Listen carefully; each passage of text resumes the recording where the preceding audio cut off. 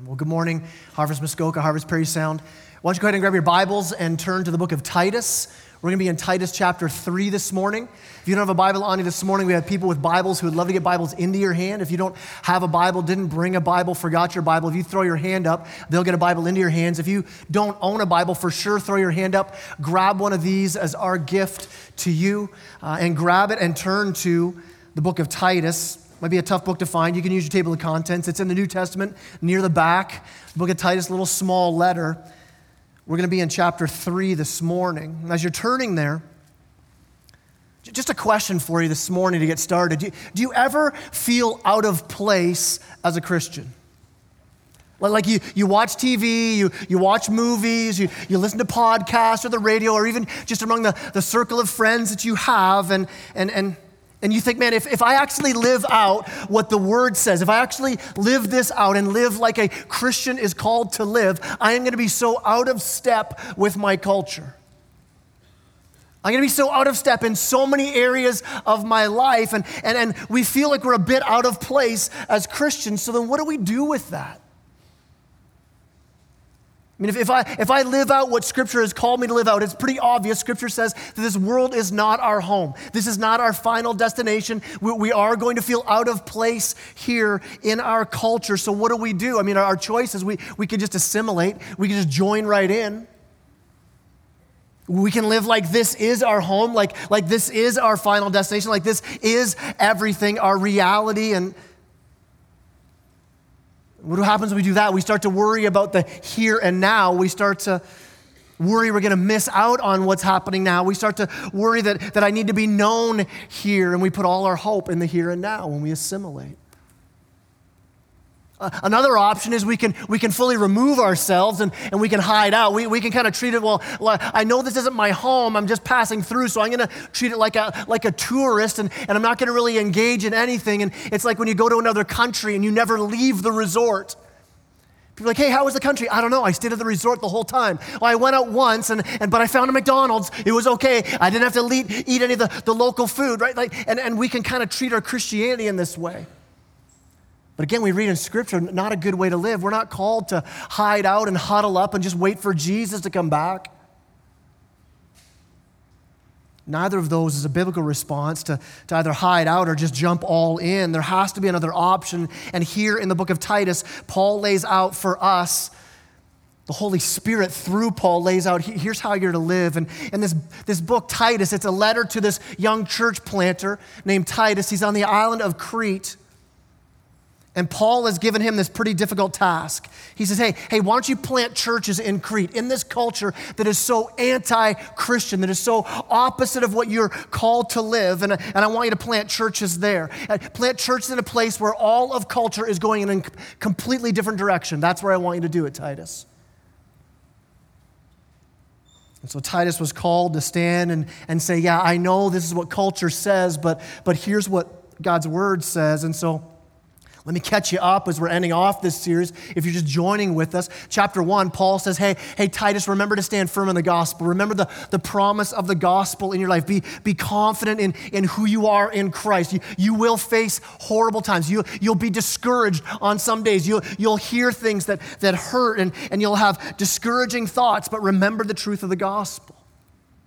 He then goes on and says, plant churches. And when you plant churches, make sure you plant churches and you have godly elders in those churches, people who can lead from God's word, lead with godly lives. And then in chapter 2, he was laying out for Titus, and here's how it works in the church. Here's how you actually live it out as the family of God. He talks about older men and older women being models, being examples for the younger generation to look to and say, I want to follow your life. Basically, Paul's just calling out, he's calling out middle-aged Christians saying, hey, don't pour your whole life out for your career. He's saying to older Christians, hey, don't check out because you're retired now and you're just going to pull out and disengage. No. Engage with younger men and younger women as role models, as mentors, as disciplers, as people that the younger generation can go, man, I want to live my life like that. I want to be shepherded by that person. Then Paul also calls out the younger Christians to really press into the call of the gospel in their lives. And then chapter 3, he shifts. He's been talking all about, hey, here's how you live in the family. Here's how it works amongst yourselves. But then he shifts. He goes, now let's talk about outside of the church. Let's not talk about small groups anymore. Let's not talk about Sunday mornings. Let's not talk about getting coffee with a brother or sister in Christ. But what's it look like out there? And we know Jesus says, love your neighbor, right? And we're like, oh, that's so nice. Jesus is so nice. Love my neighbor. And I do love my neighbor. Or you're thinking about your neighbor, like, my neighbor's great. When I'm away, he'll maybe look after my house for me. Or, man, she's so great to my kids. I just love my neighbor. Good call, Jesus. But what about that person who's not such a great neighbor? What about that coworker or teacher or prof or friend that takes jabs at your faith all the time? What about that person who mistreats you, that person who cut you off in traffic, that person who takes advantage of your kindness, that person who doesn't care as much about you as you care about them? How do we respond then?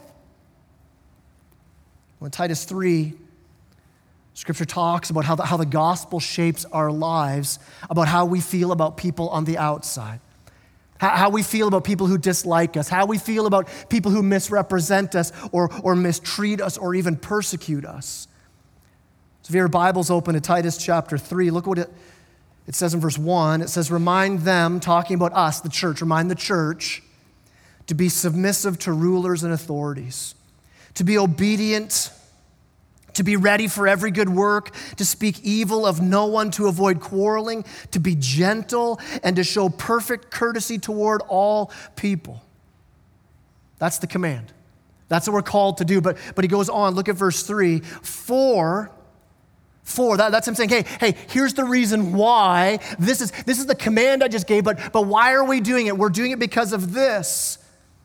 And Paul lays out the reason why we live the way we would live as Christians towards those outside of our faith, towards those in our community. And Paul says, here's the why for the what. And if you read through Scripture, you see this all throughout Scripture. You see definitely all throughout when Paul's laying out in the epistles, going, here's how you're to live. And when John lays out all through Scripture, and over again, you hear, here's the command. But with the command, there always comes a promise. Commands always flow out of gospel promises. We'd say it this way, imperatives always flow out of indicatives. What's an imperative? An imperative is a command. You're called to do this. An indicative, that's a statement of fact. So the imperatives are what God calls us to do. You're to do this, and they flow out of the imperatives, the indicatives, those declarations of what He's done. So let's not get those confused. It's not if you do these things, you live a righteous life and now God loves you and accepts you. Don't flip those. Here's what the gospel says. You're loved and accepted and transformed and changed. That's the promise, and out of that promise comes the command. When you see your acceptance is by grace alone, in Christ alone, it'll change the way you live. In fact, a book I was reading on worship said it this way. It says, before the gospel tells you to behave or to become, it tells you to behold. Before the gospel tells you to behave or become, it tells you to behold. Look at the promises. See the gospel first. When you place your whole life on the truth of the gospel first, you begin to live differently. You respond to trials so much differently. When you see the promise of the gospel in your life, you respond to people differently. You do life differently. You do money differently. You do everything differently because you're living with your feet planted on the gospel first, saying, this is a promise that's true about who God is and who I am, and I'm going to live differently because of this. So let's tackle this text here this way. Let's look at the promise first, and then let's look at the call second. So if you're taking notes, here's the promise. The gospel transforms me. The gospel transforms me. So here's the promise, verse 3. It starts with a description of who we are. And I'm going to warn you, it's not a real pretty description, all right? Here's what it says, verse 3, "For we ourselves were once foolish, disobedient, led astray, slaves to various passions and pleasures, passing our days in malice and envy, hated by others and hating one another." Now notice how it starts. We ourselves, right? This isn't Scripture saying, hey, those pagans out there, this is what they're like. This is us, all right? This isn't our culture. This is you and me. And we were so broken. And you can see in the verses there how Paul divides it. He kind of divides it up into the inner brokenness, what goes on in our hearts, and how that impacts relationships around us. I mean, see the brokenness inside, our heart brokenness. We were foolish, disobedient, led astray, slaves to various passions and pleasures. And then because of that brokenness, you can see the impact outwardly around us, to people around us. We pass our days in malice and envy, just angry and envious. We're hated by others and hating one another's. So let's break this down. What's Scripture say about us then outside of the gospel? It says we're foolish. It means we're ignorant. It means we're bent. We're warped. Our hearts were dumb. Okay, that's what foolish is. Why would I say that our hearts were dumb? It's because, as 1 John says, we love darkness rather than light. And then more than that, we will call what's dark, we'll say that's light. We'll call what's light, we'll say that's dark. That's a foolish heart. Not just foolish, but he says we're disobedient. What's that mean? Even when we see things clearly, even when we say, no, that's wrong, that's right, I see that, we still choose the wrong thing. We still choose disobedience. You know, I love how Francis Schaeffer said it. He was a theologian and a philosopher in the 60s and 70s, and he said this. He said, if we were to show up in heaven, and we didn't know it, but God had planted something on us that recorded our words, but it only recorded every time we said that people should. People should live this way. Boom, recorder goes on. You know, I think people ought to be like this. Boom, recorder goes on. And Schaeffer says it this way: when we stand before God, and God says, tell you what, I'm not going to judge you on my whole law of holiness. I'll just judge you on the things that you said people should, people ought. I mean, we'd be condemned. Why? Because we're disobedient. He goes on, he says we're foolish, we're disobedient, we're led astray. Our hearts are so bent. We love sin so much. We wander. We're led astray. We hear that call of deception and we go, I want to follow that. Why? Because we're already leaning into it. Our bent hearts, they make us easily deceived. And here's the thing, no one needs to convince us. No one needs to teach us to choose sin. No one here needed to take a class on, hey, how to lie good. Hey, here's how you hold on to bitterness. There's a 5-part class. Here's how you, no one needs that, right? We're pretty good at it naturally. I mean, I think about kids. If you have young kids, right? When you wake up in the morning, you're not expecting to get up on a Saturday morning and find that your kids have fully cleaned the house on their own and they're all sitting on the couch together with their Bibles open, having a worship service before you get up. What are you doing? We just knew we needed to work on our hearts this morning, and no way. No, when you get up, you're like, why is the dog covered in maple syrup and your sister crying, right? That's more how my Saturday mornings will go, right?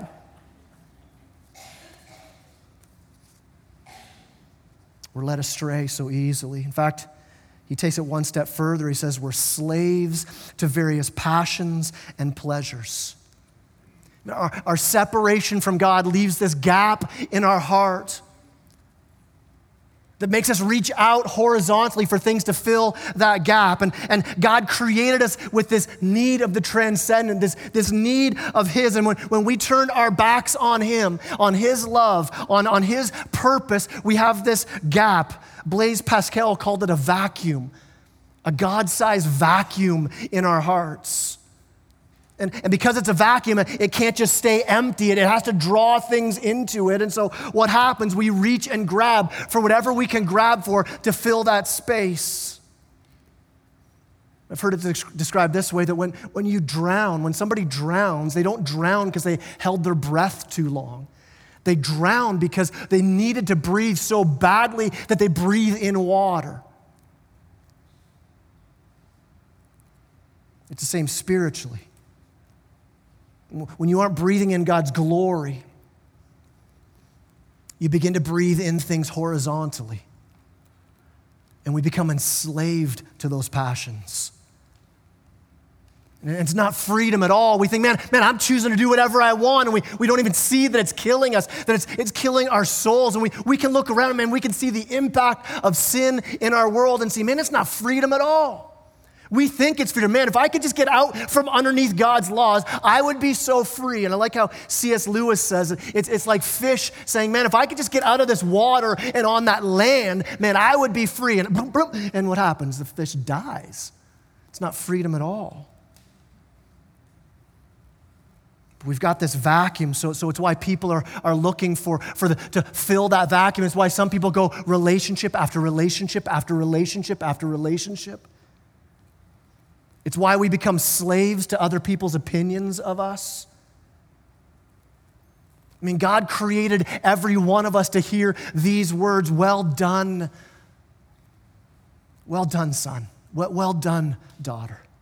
And he's created us to hear those words from him as our Heavenly Father. When we don't hear that, when we don't respond to his call on our lives, we look everywhere else for that.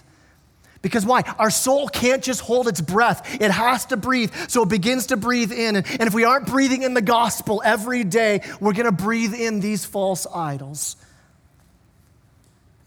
And it'll lead to addictions. It leads to sin. It leads to brokenness.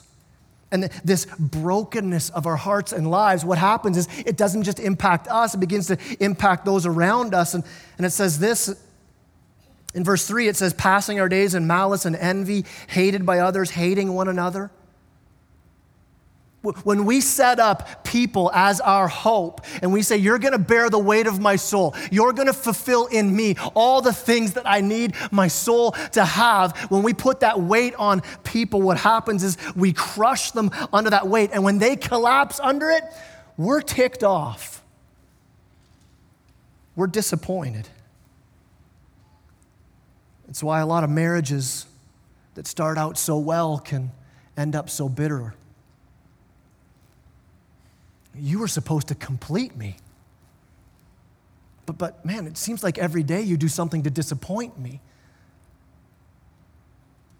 Or maybe it's your family and you need this perfect family. And when your family doesn't live up to those expectations and those standards you have, you begin to resent your family. If you're a people pleaser and you need the praise of people, you begin to resent when somebody else gets praise, when somebody else gets attention. So many people are struggling to forgive and to get past an offense and to move past bitterness of somebody that hurt them. Why? Because it goes so much deeper than just a hurt. It's not just an offense. Your soul is devastated because you put the weight of your soul on that person and your hope in them, a hope that only the gospel can fulfill. And so when you're disappointed, of course you'll be disappointed when it happens. It stirs up malice and envy and hatred. And those we're trying to control to fulfill our needs, we begin to resent them. And they begin to resent us. I mean, J.R.R. Tolkien did describe this and showed this probably in the best way I've seen, right? If you've watched or read Lord of the Rings and Gollum, right? And Gollum, that ring is that thing, man. I need that so much. That thing, it's my precious, right? You just want it. And anyone who gets in the way of you getting your precious, whatever that horizontal thing is, man, you're going to destroy those who will stop you from getting it. You're going to go after those who will take that away or threaten your precious. And we put all the power and all the hope and all the love into that horizontal hope, and we will destroy others who get in our way. Why? Because our life, our hope, our joy, our peace, our identity has been placed on that, whatever that is. Our hope is placed on, is it the praise of others? Is it reputation? Is it comfort? Is it power? Is it control? And what happens is it ends up breaking us and those around us. And Paul says, this is who you were before Christ. This is who you are outside of the gospel. It's kind of ugly, isn't it? I mean, I much prefer the Disney version of the gospel. Right? This is, well, you're just a bit messy. You just need to kind of be cleaned up a little bit. You just need to believe in yourself because you really do have a good heart. And if you could sprinkle something on, it comes out, oh, wow, look, you're the beautiful princess that no one ever knew about.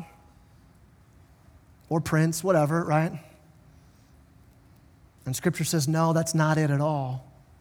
Sin has completely corrupted you. You are a total train wreck, foolish, disobedient, led astray, a slave to your passions, living in malice and envy and hatred. And Paul's saying, this is who you are. And like, encouraging Sunday. I'm glad I came to church today. Thanks, Pastor Kai. Like, was the Israel trip not good? Are you angry or something? What's going on? Listen, this is just what the word says. And I'm saying this because this is actually good news. Really, how's it good news to hear that I am completely a lost cause, totally deserving God's wrath and judgment? It's good news because we're so good at faking it.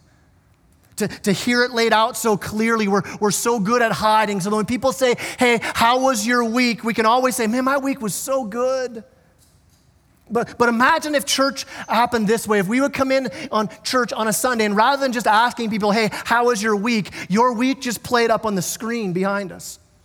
And not just like what happened, but like your thoughts and your intentions and your heart. Just everyone, okay, one at a time, we're all going to show, right? Can you imagine that? It would be a much smaller church, I think.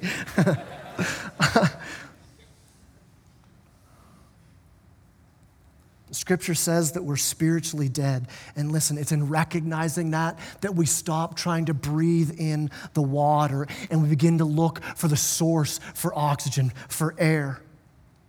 When we see that we're drowning, we actually reach out for life. Look at verse 4. Verse 4 starts with this, but. The whole beauty of the gospel is right there in that word. It's seeing our sin, but that's not the end of your story. Why spend so much time on the brokenness before we get to the but? I like how Charles Spurgeon said it. He says this, too many think lightly of sin and therefore lightly of the Savior. He who has stood before his God, convicted and condemned with the rope about his neck, is the man to weep for joy when he's pardoned, to hate the evil which has been forgiven him, and to live to the honor of the Redeemer by whose blood he's been cleansed. Nobody gets fired up about how broken we are.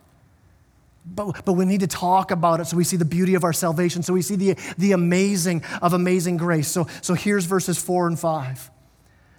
But when the goodness and loving kindness of God our Savior appeared, he saved us. Not because of works done by us in righteousness, but according to his own mercy, by the washing and regeneration and renewal of the Holy Spirit. I mean, notice in verses 4 and 5, who's the main actor in verses 4 and 5? In verse 3, the main actor was us. Sin, all me. Salvation, it's all God.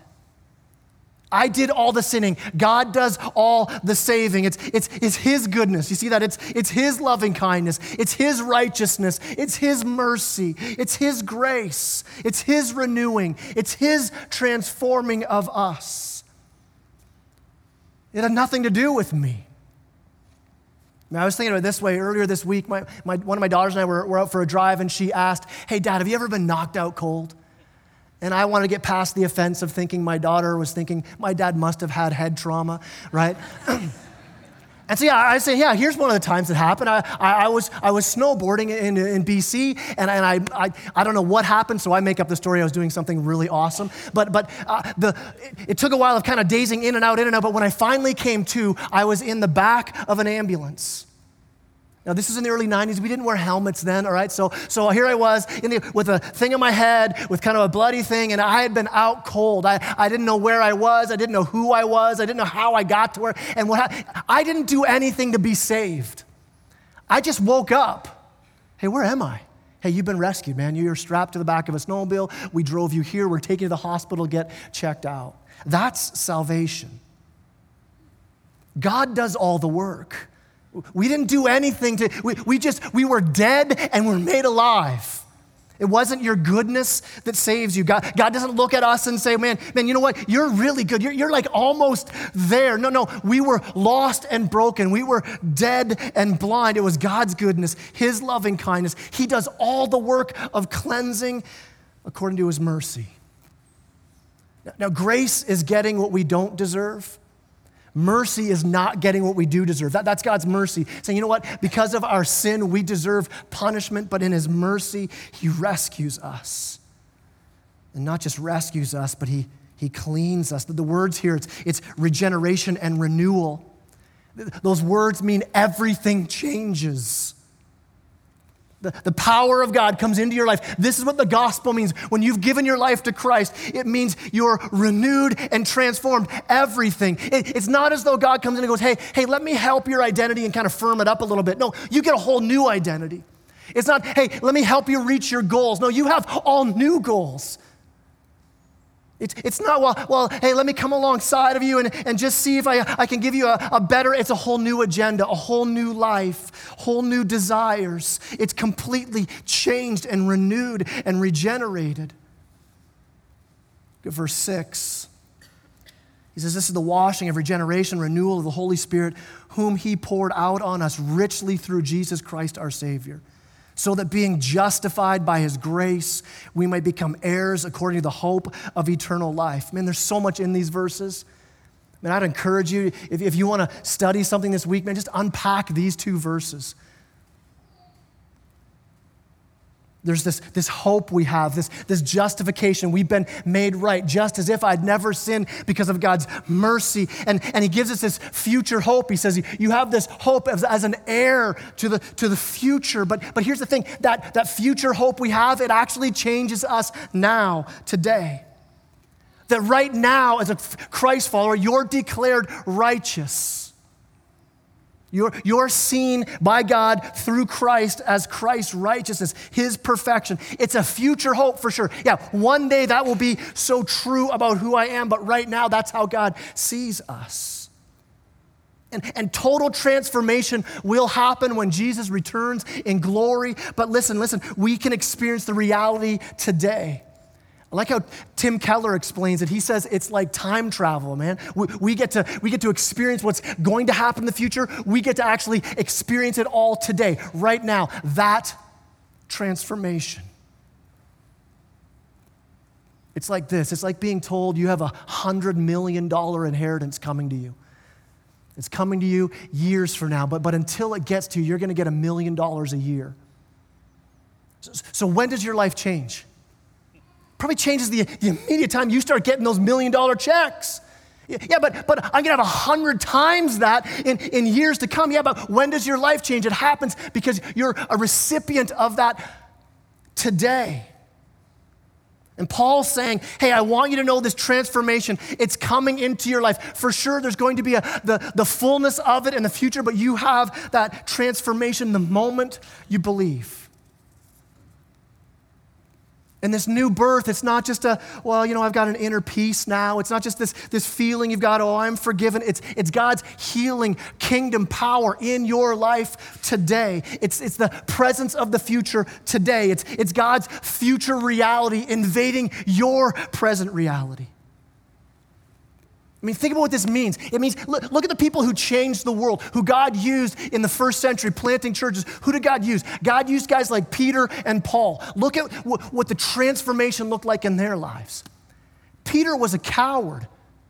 Read about him through the Gospels. He's always the one with the big mouth, but nothing to back it up. He's running and hiding. And then what happens? He's transformed. He's renewed. He's made new. And he becomes so bold with the gospel. How bold? So bold he was martyred for his faith, crucified upside down. Look at Paul. Paul was a jerk. He was mean, he was malicious, he was harsh. Paul meets Christ, he's transformed to the point where you read through scriptures and he's writing more about love and grace than about anything else. Here's the encouraging thing. They changed history and they weren't made up of anything different than you and I are made up of.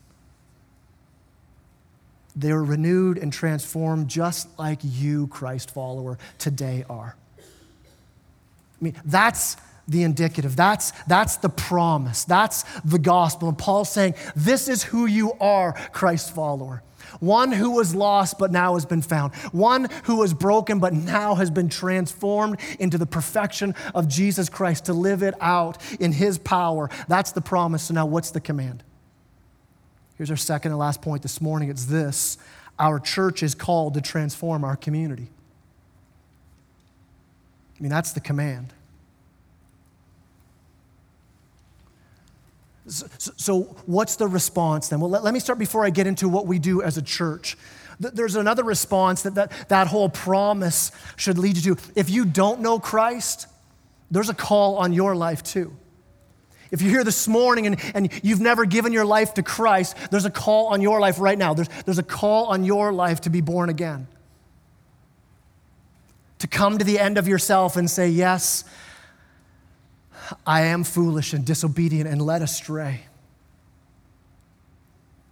I'm drowning and breathing in more and more water. It's coming to that point of saying, I need new life. I need to be changed. I don't just need a little cleaning up. I need a whole new heart. It's coming to that place of seeing my sin has separated me from a holy God. And the only hope I have to deal with that sin is for that sin to be paid for completely. And you recognize religion won't pay the debt. Doing good works won't cover the gap. Instead, you need to die and be raised again new. And so what's your call this morning? If you don't know Christ, your call is to come and receive the gift of salvation. And you can only receive it as a gift. You come empty-handed. The only things in your hand is, here's my sin, here's my brokenness. Now, for those of you who know Jesus, you have new life. What's the call on your life? The call on your life is to see the world, see your culture, see your neighborhood, see your circle of influence, listen, through gospel eyes. As a church, we should have a marked difference about us. Something that sets us apart as different. We should look different. We should act differently. We should behave differently. Why? Because of the gospel in our lives. So if the gospel's changed us, what's it going to look like? Go to verse 1 again. He says, remind them, talking about us, Christ followers, to be submissive to rulers and authorities, to be obedient. Now, those words, submissive and obedient, we hate hearing those words. No one wants to be told, hey, be submissive, be obedient. What do they say, though? They say, hey, be humble. Be humble. Now, if you're thinking, yeah, that's easy for Paul to say to Titus, man, he doesn't understand the culture I live in, really. If you look at the culture that Titus was in Crete, under Roman occupation, Roman rule at the time, the person in charge is a guy named Nero, the guy who would light up his parties around his house with Christians, cover them in wax, light them on fire, and that's how he lights up his parties. And Paul's saying, hey, in that culture, be humble, be submissive, be obedient. Man, how do I do that? Remember the gospel. Oh, right. I was as dead as Nero is. I was as lost as that guy who hounds me all the time. I was as broken and blind as that person who gives me a hard time all the time. And I did nothing to become alive. It was all God's grace that changed me. Listen, it changes how we deal with our world. It changes how we deal with difficult people. It changes why? Because we respond with humility. We respond in the reality of the gospel. He goes on. He says, be ready for every good work. to speak evil of no one, to avoid quarreling, to be gentle, to show perfect courtesy towards all people. He says, avoid fighting. Be gentle. Be kind.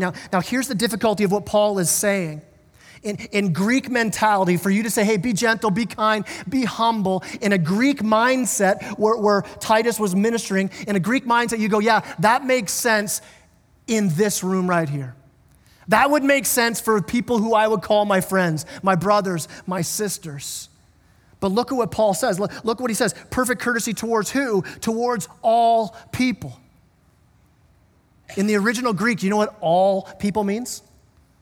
Yeah, it means all people. There's nothing special there. It means all people. So what does that mean? It means that coworker that drives you nuts. What do I do? Be humble, be gentle, be loving, be kind. What about the boss that's unreasonable? You don't gossip about them. You don't be quarrelsome with them. What about the spouse or the family member who's unloving? There's a call to be gentle, to be loving, to be meek. And the gospel says, even when you feel like they don't deserve it. I mean, when the gospel takes root in your heart, it changes how you deal with the world around you. You find yourself giving your money away more. You find yourself giving your time away more. You find yourself giving your life and your heart away more. I love how it says in verse 1 there, it says, be ready for every good work. Be eager and ready to do good works. Not because you have to, but because you want to. Because you want your life to be all about the glory of God and the good of others. Why? Because you've been transformed. You're gracious because God was gracious. You're loving because God showered his love on you. So for us here this morning, do you give more than you take? Are you eager to do good for your neighbors? In some small way, is your community better off because you're living the gospel out in your community? I mean, I've said this before, but I think of it this way. If Harvest Muskoka and Harvest Perry Sound just disappeared tomorrow, we just ceased to exist, would our communities notice a difference? Would they say, man, something's gone? There was this beacon of light. There was something that was so good, and it was being infused into our community. And would they notice we were gone?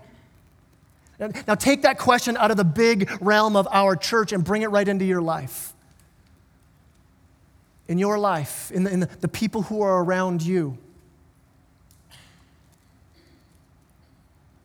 Would your neighbors miss you? Would there be a loss on your street if you decided we're moving out of Muskoka today? I mean, think about your workplace. Think about those spheres of your life wherever you find yourself. If you're removed from that, would somebody say, man, I miss them? And they did good. There was something about them, something about their presence here. And Jesus is saying to us through the Apostle Paul here, that's what the church is supposed to be. The church goes into the world. The church is the light by which the world sees the truth and the hope of the gospel. Look at verse 8. Paul says this saying is trustworthy, and I want you to insist on these things. On what? On what he just laid out, the gospel, the goodness of the gospel, so that those who have believed in God may be careful to devote themselves to good works. These things are excellent and profitable for people.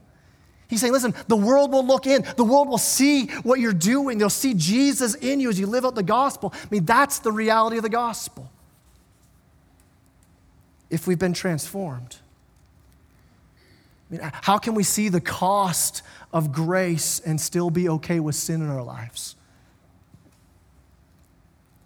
How can we see the goodness of God and still be stingy with our money and with our time and with our love? How can we see the cross of Christ and still hold on to bitterness and unforgiveness?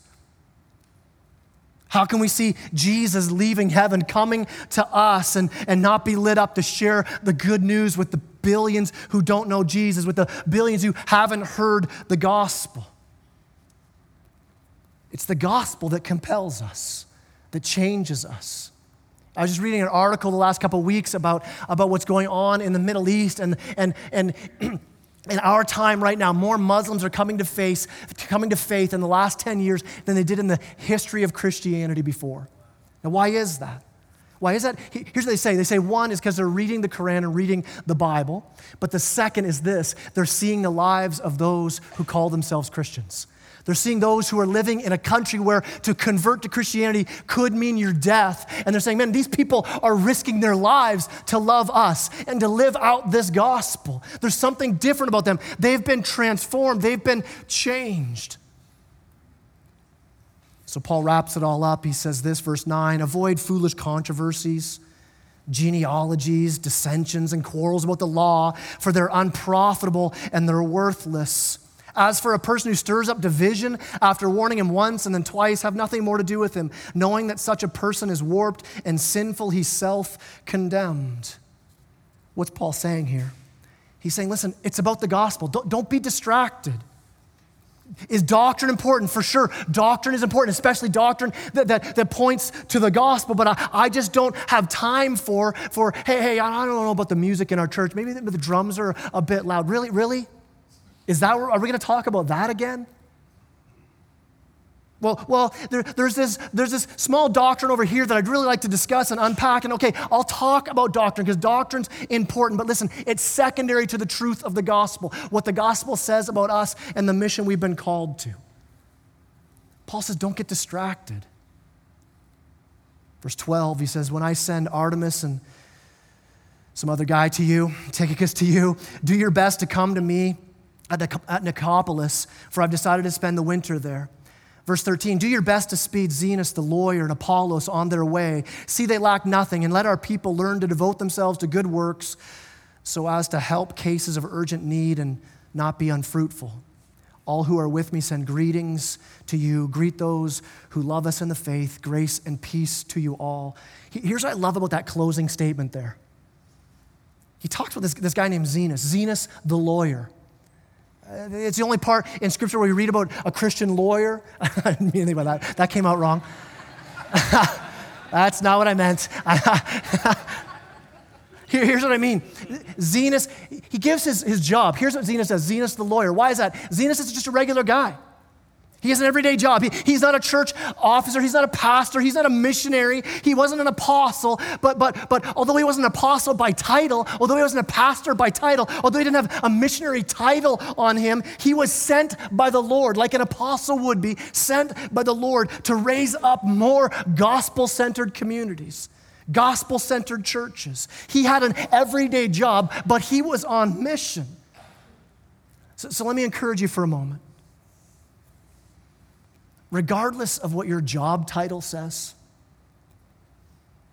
it might not be missionary, it might not be pastor, but the Lord has invited you to the mission of the gospel, to be a missionary by your life. And Zenas and Apollos, they're being sent out into this hugely difficult context, and they're not running from it, they're running to it. Why? Because the power of the gospel changes us and compels us. So as the worship team comes up, as we end off this morning, let me say this. God does a lot of things by his power. And we read about it in Scripture, by his power, by his power. But there's one thing in Scripture actually called the power of God. Not by the power of God, it's called the very power of God. Romans 1:16 says this, for I'm not ashamed of the gospel, what we just talked about this morning. I'm not ashamed of the gospel, for it is the power of God for salvation for everyone who believes. Amen. Amen. I mean, it is the power of God. Everything God's doing to renew your heart, your life, everything God's doing to renew our world, everything God's doing to renew Muskoka and Perry Sound and to the ends of the earth is in the gospel. So as we end off this morning, the call is this. If you don't know Christ this morning the call is to give your life to Christ. to be born again, to receive this good news of the gospel, to come to the end of yourself and say, man, I've been striving to make life work on my own terms, and it's not working. It comes up empty every time. And you come to that place and say, man, I need Jesus. I'm sick of trying to breathe underwater. As a Christian, what do you do this morning? I would say this, that your prayer would be this: God, help me to avoid silly things. Help me to avoid horizontal things. God, let the gospel become bigger in my life. That you would fill me with mercy and grace and forgiveness and patience and love. That you would use my life to speak the very words of the gospel in my family, in my neighborhood, around the world. God, use me, send me. But it begins with the gospel. God, let me breathe the goodness of the gospel this morning. That you'd send me out of here changed, to live out the gospel in a dying world, to share the good news of Jesus and recognize that the power of God is in that. Not in your ability to share, not in the way you can explain the gospel. The power of God is in the gospel itself. That you live it out, you speak it out, you talk to those God brings across your path and say, let me tell you the good news of Jesus, and you entrust it to the power of God. Would you stand with me as I pray?